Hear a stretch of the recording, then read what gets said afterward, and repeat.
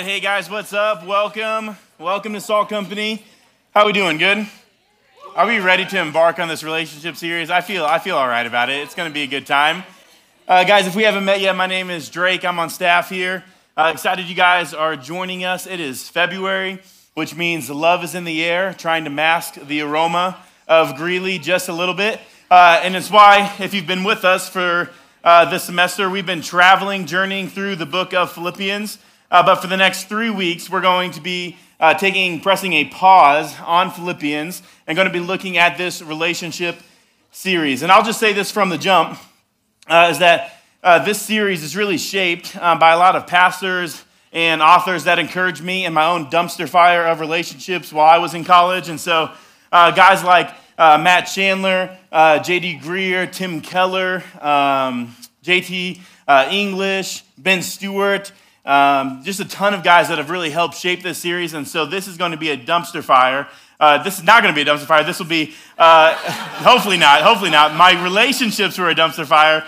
This will hopefully just be a waterfall of information for you guys. That'll be really helpful.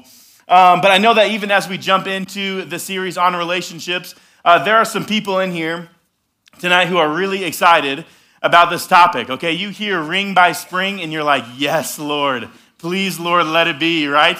Some of you girls, you've been so excited about the idea of marriage that you came to college on a mission, right? To find a guy, to get your MRS degree, aka your Mrs. degree, and to fill the Pinterest board of all of your expectations. Some of you dudes, it's been a few Summer Olympics since a girl has even looked in your direction, but man, you're pumped. You're excited. Like, this is the year for you. This is the year of the relationship for you guys. I also know there's some of you who are thinking, man, like, not another relationship series. This is going to suck. Why did I come tonight? You know, especially for you dudes, you're like, man, even the thought of a wedding or a marriage makes me want to, like, emotionally and physically vomit. Like, I'm trying to be a bachelor to the rapture, dude. Like, that's why I'm here. You know, like, this is not for me.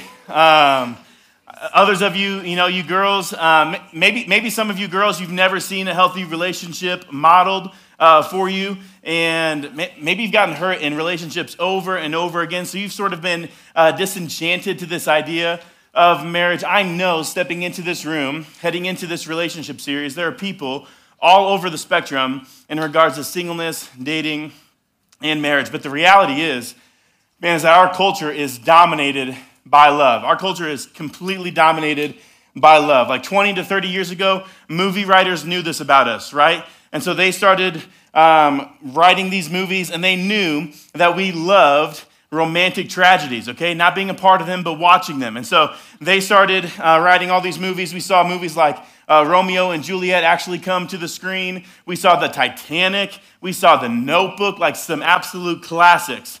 And not long after, Hollywood elites said, man, it seems like people love this idea of love. Like, people love love, and also they love to laugh. And so why don't we just, in this brilliant idea, combine these two things, this idea of to love love and to love laughter, in this thing known as a romantic comedy. Do we have any rom-com fans in here? Yes, me too, okay?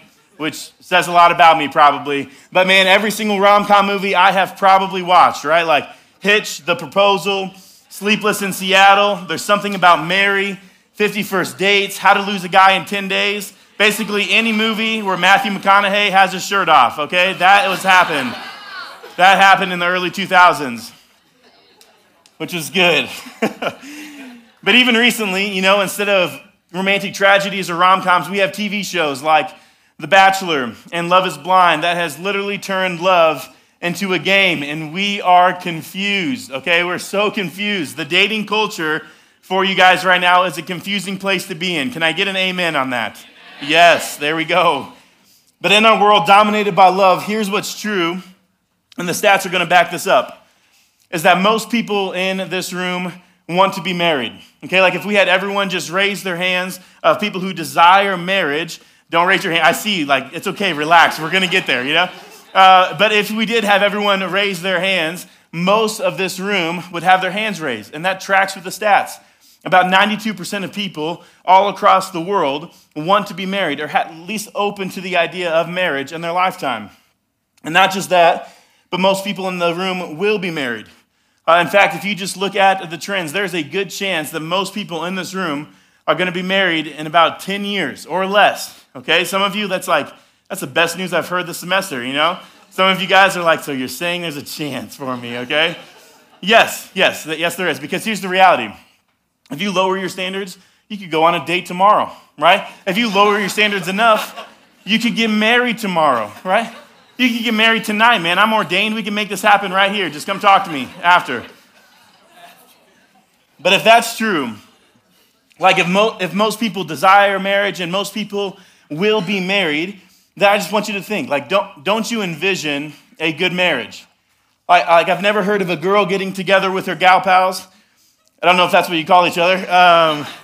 But I've never heard of a girl getting together with her group, her posse, and saying like, man, I can't wait to get married, like, and just fight with my husband all the time. Like, that's going to be so incredible. Just so looking forward to that. Like, no guy is getting together with his bros. They don't talk anyways, but if they did, they wouldn't be like, man, I'm so excited for the next 70 years of just being miserable with my wife. You know, nobody is entering into a relationship, into a marriage with that mindset. And yet you see it all over the world, with different marriages all over the world, that people's dreams for marriage and people's reality for their marriage are going in totally different directions. That the best stats that we have right now are that 40 to 50% of marriages in America end in divorce. And that's crazy. That in a world of people who will be married and who want to be married, we're actually getting worse at this marriage thing. And so with social media telling you this is what marriage is like, and with movie and TV shows saying this is what marriage will be like, and Tinder and other apps saying maybe this is how you get on a date to marriage. Tonight I want to go back to the Bible. I want to go back to the one who invented marriage. I want to go back to see what God says about marriage, because listen to this, it's his idea. Marriage is his idea. And so before we talk about who to date, before we talk about dating and the pursuit and everything else, I want to look at the end goal of marriage. Like before we get on this journey, we need to know what the end destination is. And so if you guys have your Bibles, turn with me to Genesis chapter 2. First book of the Bible, second page of the Bible. Genesis chapter 2. In it, we see the origination of marriage. And I love it because it shows us how passionate about marriage God is. Like how marriage is the overflow of his creativity. And it shows us how pro-marriage God really is.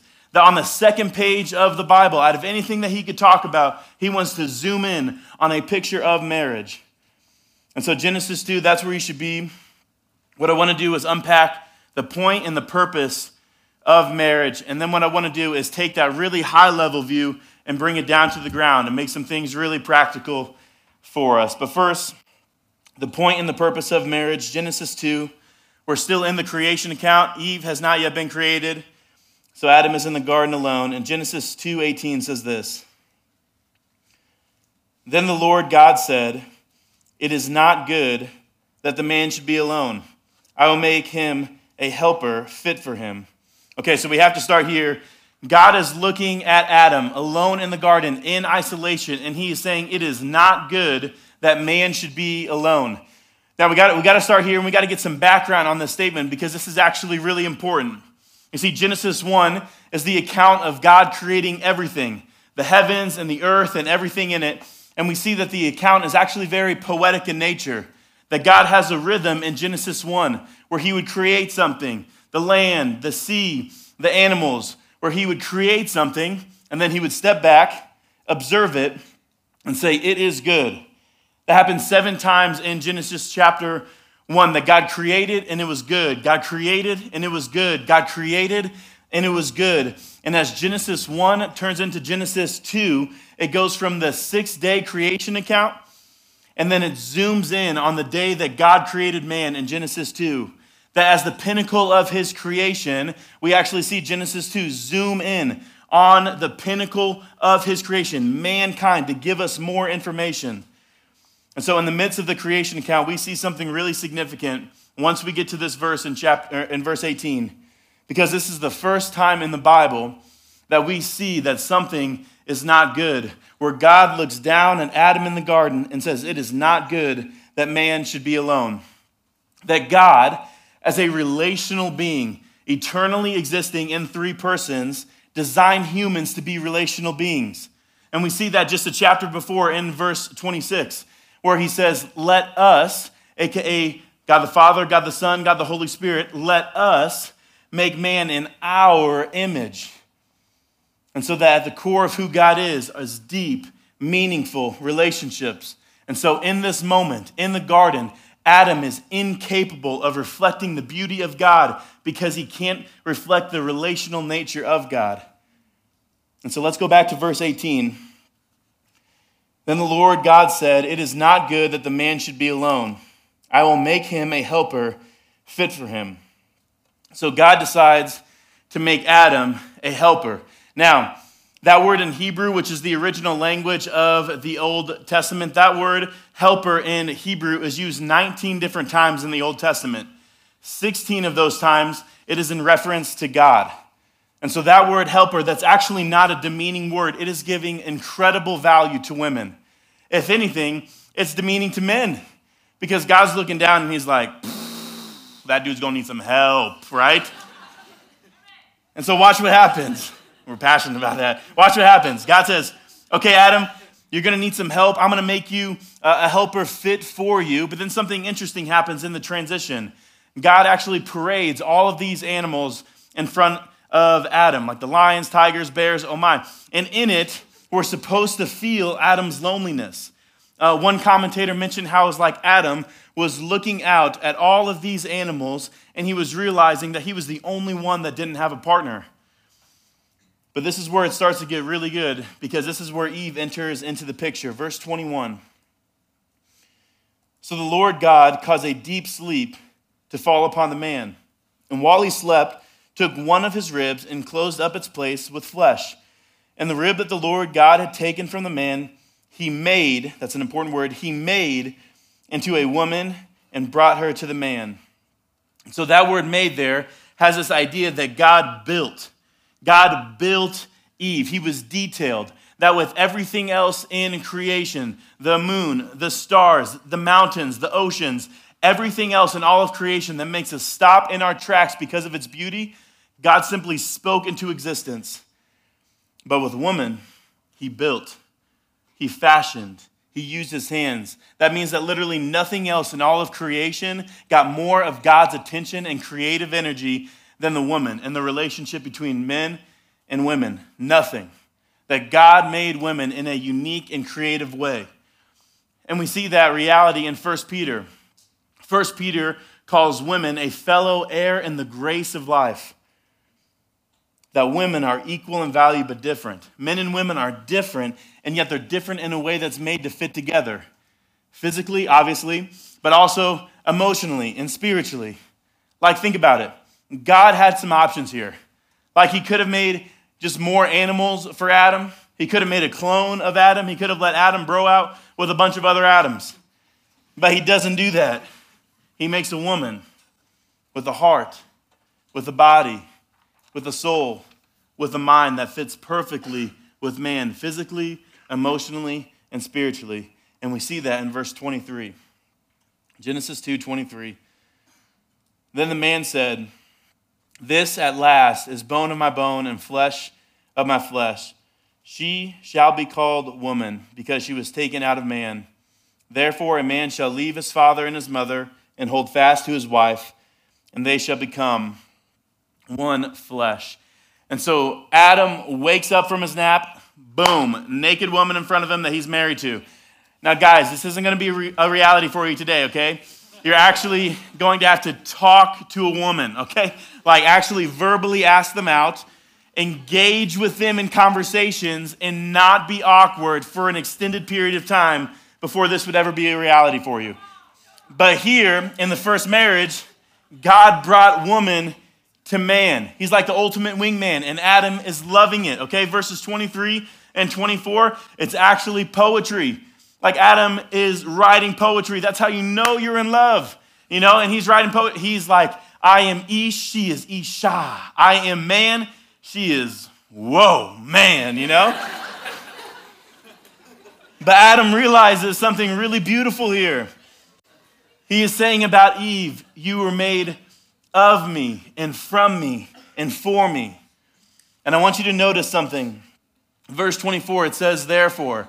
Many translations, it says, for this reason, a man shall leave his father and mother and hold fast to his wife. And so God, he is interjecting into this story, and he's trying to communicate a timeless truth. He's telling us something that wasn't just for Adam and Eve, but also for us today. Because think about it. Adam and Eve, they were the first humans. They didn't have a father and mother to leave. And so he's pushing past Adam and Eve to us today. And he's saying, this is why this is why we leave our father and mother in order to unite to one person, that the two become one flesh. Like, think about Eve here. She doesn't have any other options. What if she isn't compatible with Adam? I don't know, man. But if she swipes left, there's nobody left. But these two become one, and it's meant to show us something really significant. That marriage, it isn't just designed by God, it's meant to display more about God. It isn't just designed by God, it's meant to display more about God. That this unity of diversity, male and female, is meant to be a testimony to the world about God. That when a man and a woman come together, it's showing people the nature of how Jesus Christ, the Son of God, wants to come together with his people, the church. And that's what's so powerful about marriage, because you come together with another person and you get to enjoy them and be with them, and your little story gets to paint a picture of a bigger story. That your marriage has a mission. That when you're married, anytime you selflessly serve your spouse, it is showing the selflessness of Jesus, that he would come down from heaven, that he would walk among us, and that he would willingly go to the cross to redeem you and me back to him. That when marriage gets difficult, because it will, when the honeymoon feelings start to get over, because they will, and it feels like it would be easier to run, but you choose to stay, to fight for your covenant, to choose to love and be faithful, you're pointing to the faithfulness of Jesus, who has promised us that he will never leave us nor forsake us. And when everything is going incredible, when the money is rolling in, when it feels like you're clicking with the other person, when laughter is abundant, when the sex is great, when the laughter of the baby is music to your ears, you get to thank God like James did when he says, every good and perfect gift is from above. And so let me be clear about something, is that your marriage doesn't exist first and foremost for your happiness. Your marriage isn't primarily about companionship or a soulmate. A marriage isn't just for guiltless sex. Marriage ultimately exists to go past you and point to the beauty of Jesus Christ and put it on display for the world.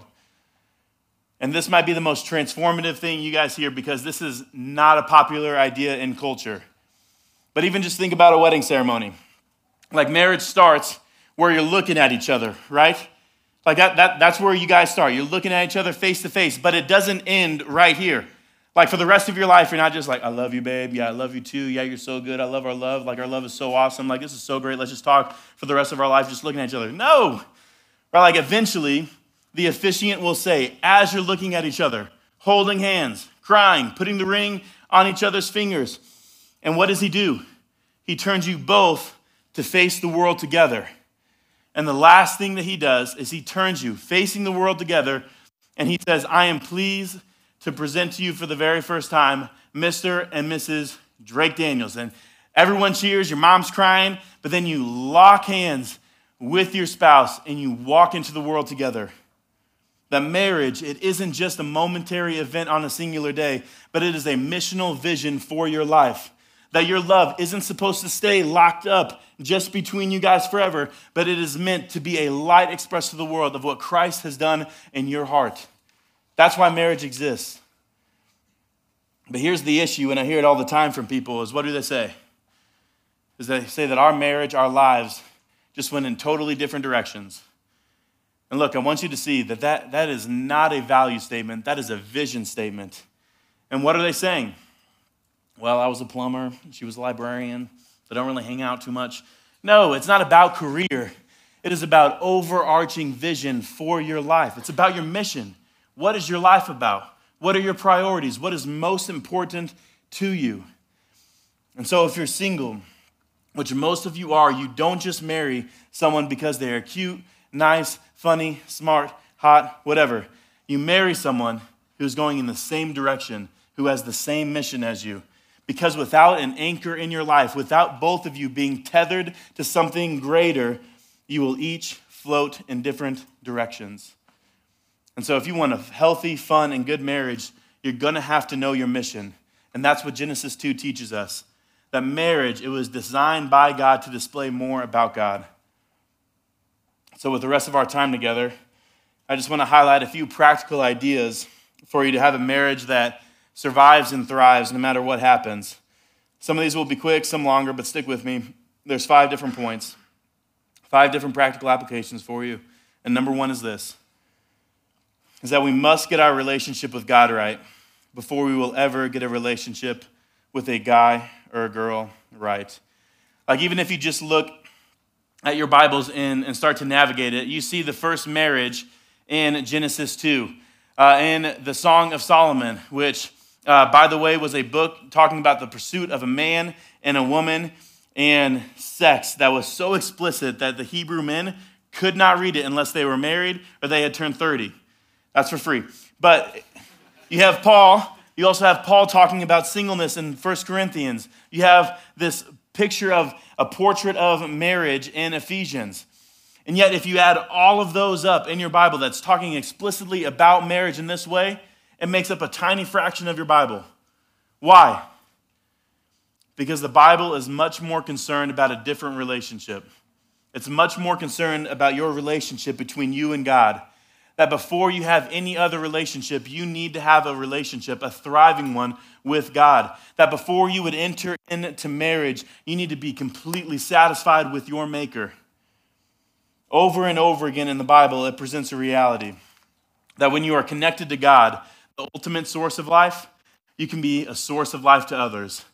But when you are disconnected from God as the source of life, all you can do is start to suck life away from people. And let me tell you, in Genesis 3, when mankind started to disconnect from the source of life, when mankind said, God, I don't want anything to do with you. I don't want to have to do with you or your purposes or your kingdom. I want me, myself, and I. I want my pleasures and my kingdom. When that happened, the world began to unravel. You read the next pages in Genesis. Violence and sexual exploitation started to run rampant. Where the next 2 men that we see in the Bible, one kills the other. Or the next 2 girls that we see in the Bible, both were being exploited by the same man. Because he said, I know that God said that marriage is between one man and one woman and the 2 become one flesh, but I don't care. I want to use both of you for my own thoughts. I want to use both of you. I don't care about your emotions. I just want me. I want it for me. And we see in Genesis what we see now in the world today. That when we break faith with God, we break faith with others, and everything around us starts to break. That when we aren't connected to the source of life, we can't give life to others. We can only take life from them. And let me tell you, when you start a relationship there, where you aren't pursuing after God, where Christ does not reign and rule in your heart, you're going to move towards someone else and say, you must meet all of my needs. Because functionally, you are my Savior. You are my Redeemer. You're the one who's going to deliver me. And it doesn't work because they weren't meant to do that. They weren't. They weren't meant to. But when you have your relationship with God right first, man, it takes the desperation out of dating. Because then you don't have to look for another person to fill the deepest vacancies in your heart because you're connected to the one who ultimately made your heart. And so, ladies, you want a guy like that. You don't want a guy that's going to look to you and look at you like you complete me. It may sound romantic and cute at the beginning, but I'll tell you what, when a guy starts talking about a girl and to a girl like she is my source, she is my life, she is my everything, that's scary. Because the girls weren't meant to do that, and you will crumble under those expectations. And so, girls, also, don't look to a guy to fill every vacant part of your soul. He can't do it. Have you ever met a guy? Just watch one for a while. You know, go to Holmes Dining Hall and just watch one for like 30 minutes. And you'll be like, man, I don't know why I thought that could fix this. But ladies, you get a guy who says, I don't know if God has marriage in the picture for me, but all I know is that I was lost, I was hopeless, I was broken, but God saved me and he loved me and he freed me from sin, and so I'm his. And you have a guy like that who's on Jesus' team and chasing after Jesus' kingdom, and let me tell you, that guy is going to love you at your best and your worst because it honors his king to do so. And guys, you want a girl like that she's chasing after Jesus. So if she comes alongside of you in a relationship, she's going to honor you in sickness and in health when you meet her expectations and when you fall desperately short. Like, that's the person that you want, not just the person that's pursuing you, but you want a person that's pursuing Christ, because when they are pursuing Christ, they're going to pursue you in the way that you were meant to be pursued. Girls, don't settle. My gosh, it's not in my notes, but please, don't settle. There's a lot of neat Christian boys, not a lot of godly men. Number 2, marriage has a mission. Marriage has a mission. I've already started to explain this earlier, that marriage exists to go beyond you, to put the beauty of Christ on display. And so rather than going more in depth on that, I just want to pose this idea. The flirt to convert strategy, the missional dating someone who isn't a Christian to potentially marry someone who isn't a Christian. Here's what's going to happen, is that if Jesus is your greatest ambition in life and you marry a non-Christian, instead of the world being your mission field, your spouse is going to be your mission field. Instead of praying for the world, for your neighbors, for your coworkers to come to faith, you're going to be spending the rest of your life praying that your spouse will come to faith. And so instead of praying with your spouse, you're going to be praying for your spouse. And let me tell you, that's a totally different reality. And so that's why God's heart is it always has been for God's people to marry God's people. That outside of following Jesus, there are going to be very few decisions in your life that have as much impact on who you turn out to be and who your kids turn out to be other than who you marry. And I've seen it so many times. Man, it is so much easier, and I say this with so much grace, it is so much easier for someone not following Jesus to pull you down to them and then for you to pull someone else into a relationship with Jesus. It is. And so here's what I want you to consider, is that it's really difficult to be married to someone when they don't share the same ultimate purpose as you do. And maybe even the more difficult thing is that if you marry someone who isn't following Jesus, who doesn't love Jesus, who doesn't realize what Jesus has done in your own heart, it might reveal that Jesus is in fact not ultimate in your life either. It might. And I don't want that for you. A marriage on mission going in the same direction is going to be a marriage that is fully alive.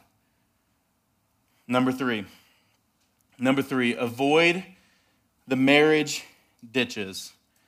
So here's what we saw in Genesis 2 with marriage, is that God designed it. It wasn't an accident that was created through different generations of societies. No, but God designed it.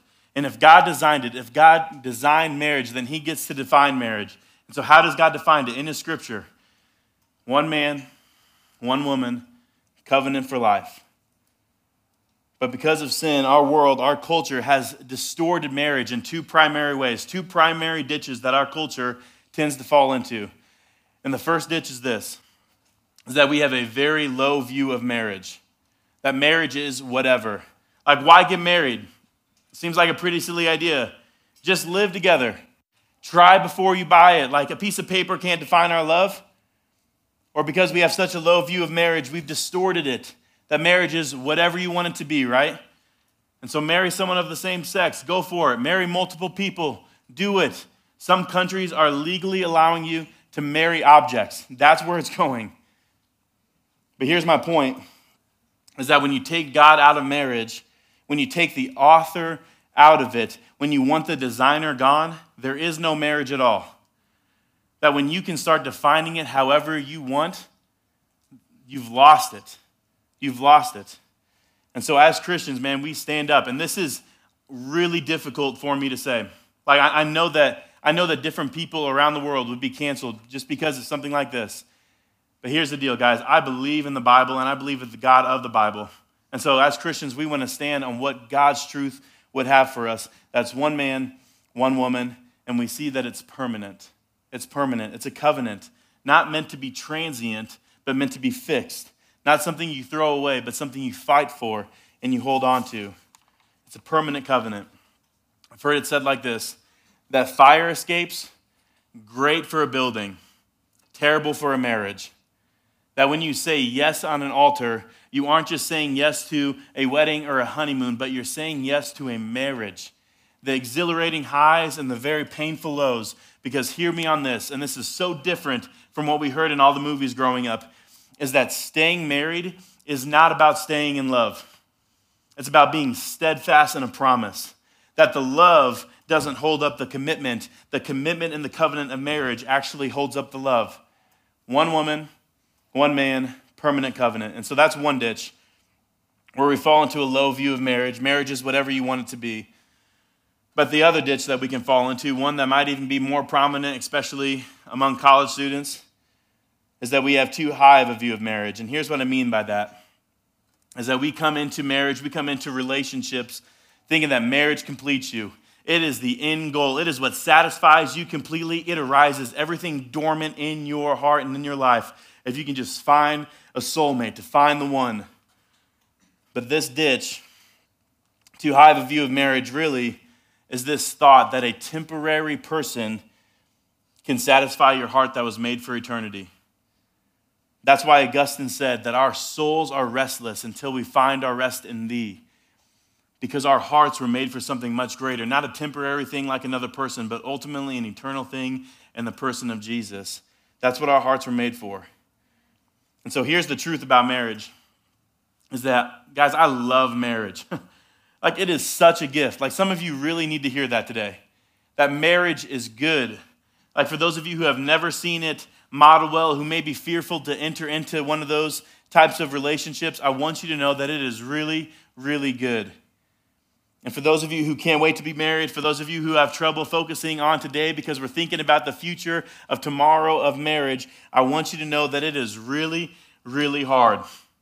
It's really hard. Both of those things are true. It's really good and really hard because a great and awesome and healthy marriage is not just stumbled upon, it's forged. That you have to work for it. And so I don't want any of us to have too low of a view of marriage or too high of a view. I want us to have a biblical view. A biblical view of marriage that will save your marriage before your marriage even begins. And number 4 is this. You may have heard something similar to this, but it's so true. Number 4 is this. Concern yourself with becoming the right person to marry over finding the right person to marry. Concern yourself with becoming the right person to marry over finding the right person to marry. You see, the Bible is going to say very, very little, basically nothing, on how to find a good spouse. But it will teach you a ton about becoming the right type of person and spouse. And so hear me on this. Guys, if you become the right type of person, you're going to start to attract the right type of person. Because I don't know if you guys realize this, but time is not on the same page as external beauty. It's not. Gravity has always won, okay? And so when you're 40, when you're 50, when you're 60 and beyond, you're going to need a lot more than just good looks between you and your spouse. That the further you get into marriage, you're going to need your character to facilitate the attraction more and more between you and your spouse. And so I'll say this from personal experience of having a baby with my wife. Hopefully, yes, baby with my wife. That's the correct way to phrase it. I wasn't sure what I was saying there. We have an 8-month-old son at home, and I'll tell you this, is it will not matter how hot your spouse is at 2 a.m. when you're cleaning up your baby's puke after getting an hour and a half of sleep. It won't matter how hot they are, okay? I promise you, it will not matter. And so what you want to do, like, I'm so thankful. Like, the longer I've been married, the more I'm thankful that I have a wife who isn't just externally beautiful, but internally. And so my challenge for you guys today, for this week, for this month and beyond, when you are looking for a spouse, is to find someone who would make a great 2 a.m. spouse. Find someone who would make a great 2 a.m. spouse. Look beyond the external features and look at their heart. 1 Samuel 16, that God doesn't look at the outward appearance like man does, but he looks at the heart. Could you imagine what type of relationship you would have if you adopted that posture? I promise you, marriage and divorce rates would absolutely plummet if that would happen. Because you're looking past the external and you're looking at their heart. Find someone who makes a great 2 a.m. spouse. That's what you want for the long haul. So concern yourself more with who you are before you concern yourself with who you find. The last one, as we close up, number 5, today is the best day to follow Jesus. Today is the best day to follow Jesus. We've talked a lot about marriage tonight, and man, it is a great gift. But if you take anything away from tonight, I want you to know and hear this, is that today is the best day to follow Jesus. Like marriage is unbelievable, but it is just a shadow. And so the best thing that you guys can do for your future marriage is to follow Jesus faithfully today. Like as awesome as marriage is, Jesus is better. For as incredible as the wedding and the honeymoon might be, Jesus is even greater. For as awesome and fun as the wedding ceremony is, the ultimate wedding between Jesus and his church far surpasses it. That marriage is not ultimate, but Jesus is. That's what I want you to hear more than anything else. Because Jesus is ultimately the one who left his Father, who left the throne room in heaven to come to us, who would suffer for us, who would go to the cross for us, so that he could unite himself and his bride together forever. You see, the relationship series, it would be a total miss. Guys, if you found a spouse but you missed your Savior, it would be a total miss. I remember being a junior in college, completely and utterly depressed because of some things that were going on in my life, relationships that were ended, and I walked in to a place much like this, and I heard a relationship series, and I came into that room hoping to find some tips about how to find a spouse, how to find the one, and I'll tell you what, because of a relationship series 5, 6 years ago, whatever it was, I left being completely in love with Jesus. And that was the best thing that has ever happened to me. My wife is second, but she's a distant second to what Jesus has done in my own heart and in my own life. Because marriage is not ultimate, but Jesus is. And so don't miss the Savior trying to find a spouse. Don't do it, because Jesus is better. Let me pray for us.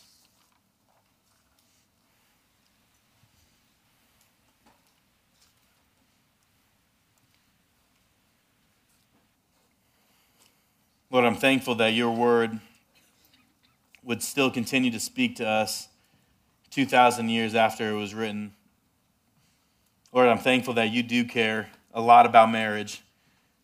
That on the second page of the Bible, you wanted to speak into it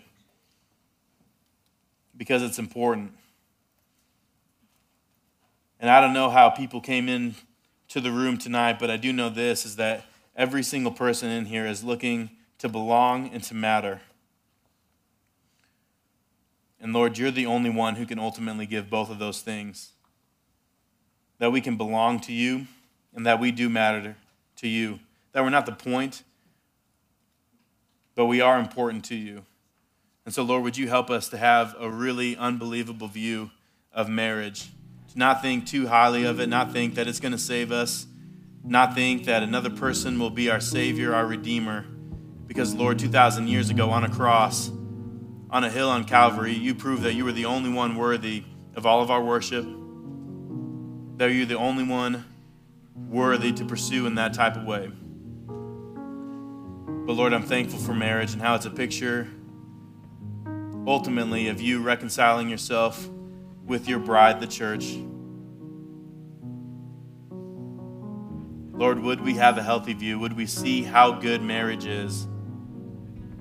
Would we desire it? Would we want it? Would this room be filled one day with a bunch of really healthy marriages that would not just impact this room, but would impact generations upon generations upon generations, because one marriage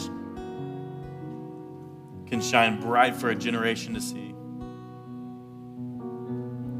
Lord, would this room have just like such an understanding of what marriage is supposed to be like, that we can be such a light on this campus in a world that's desperately looking for love and hope and joy. Would you help us be the people who show that you're the ultimate one? Lord, do it. Do it in this room. Allow us to see you for how beautiful you are. Would we not miss out on the beautiful saving work of a Savior? Would we not miss it? Lord, you're good, and we love you so much. Would you use this time? In your name we pray. Amen.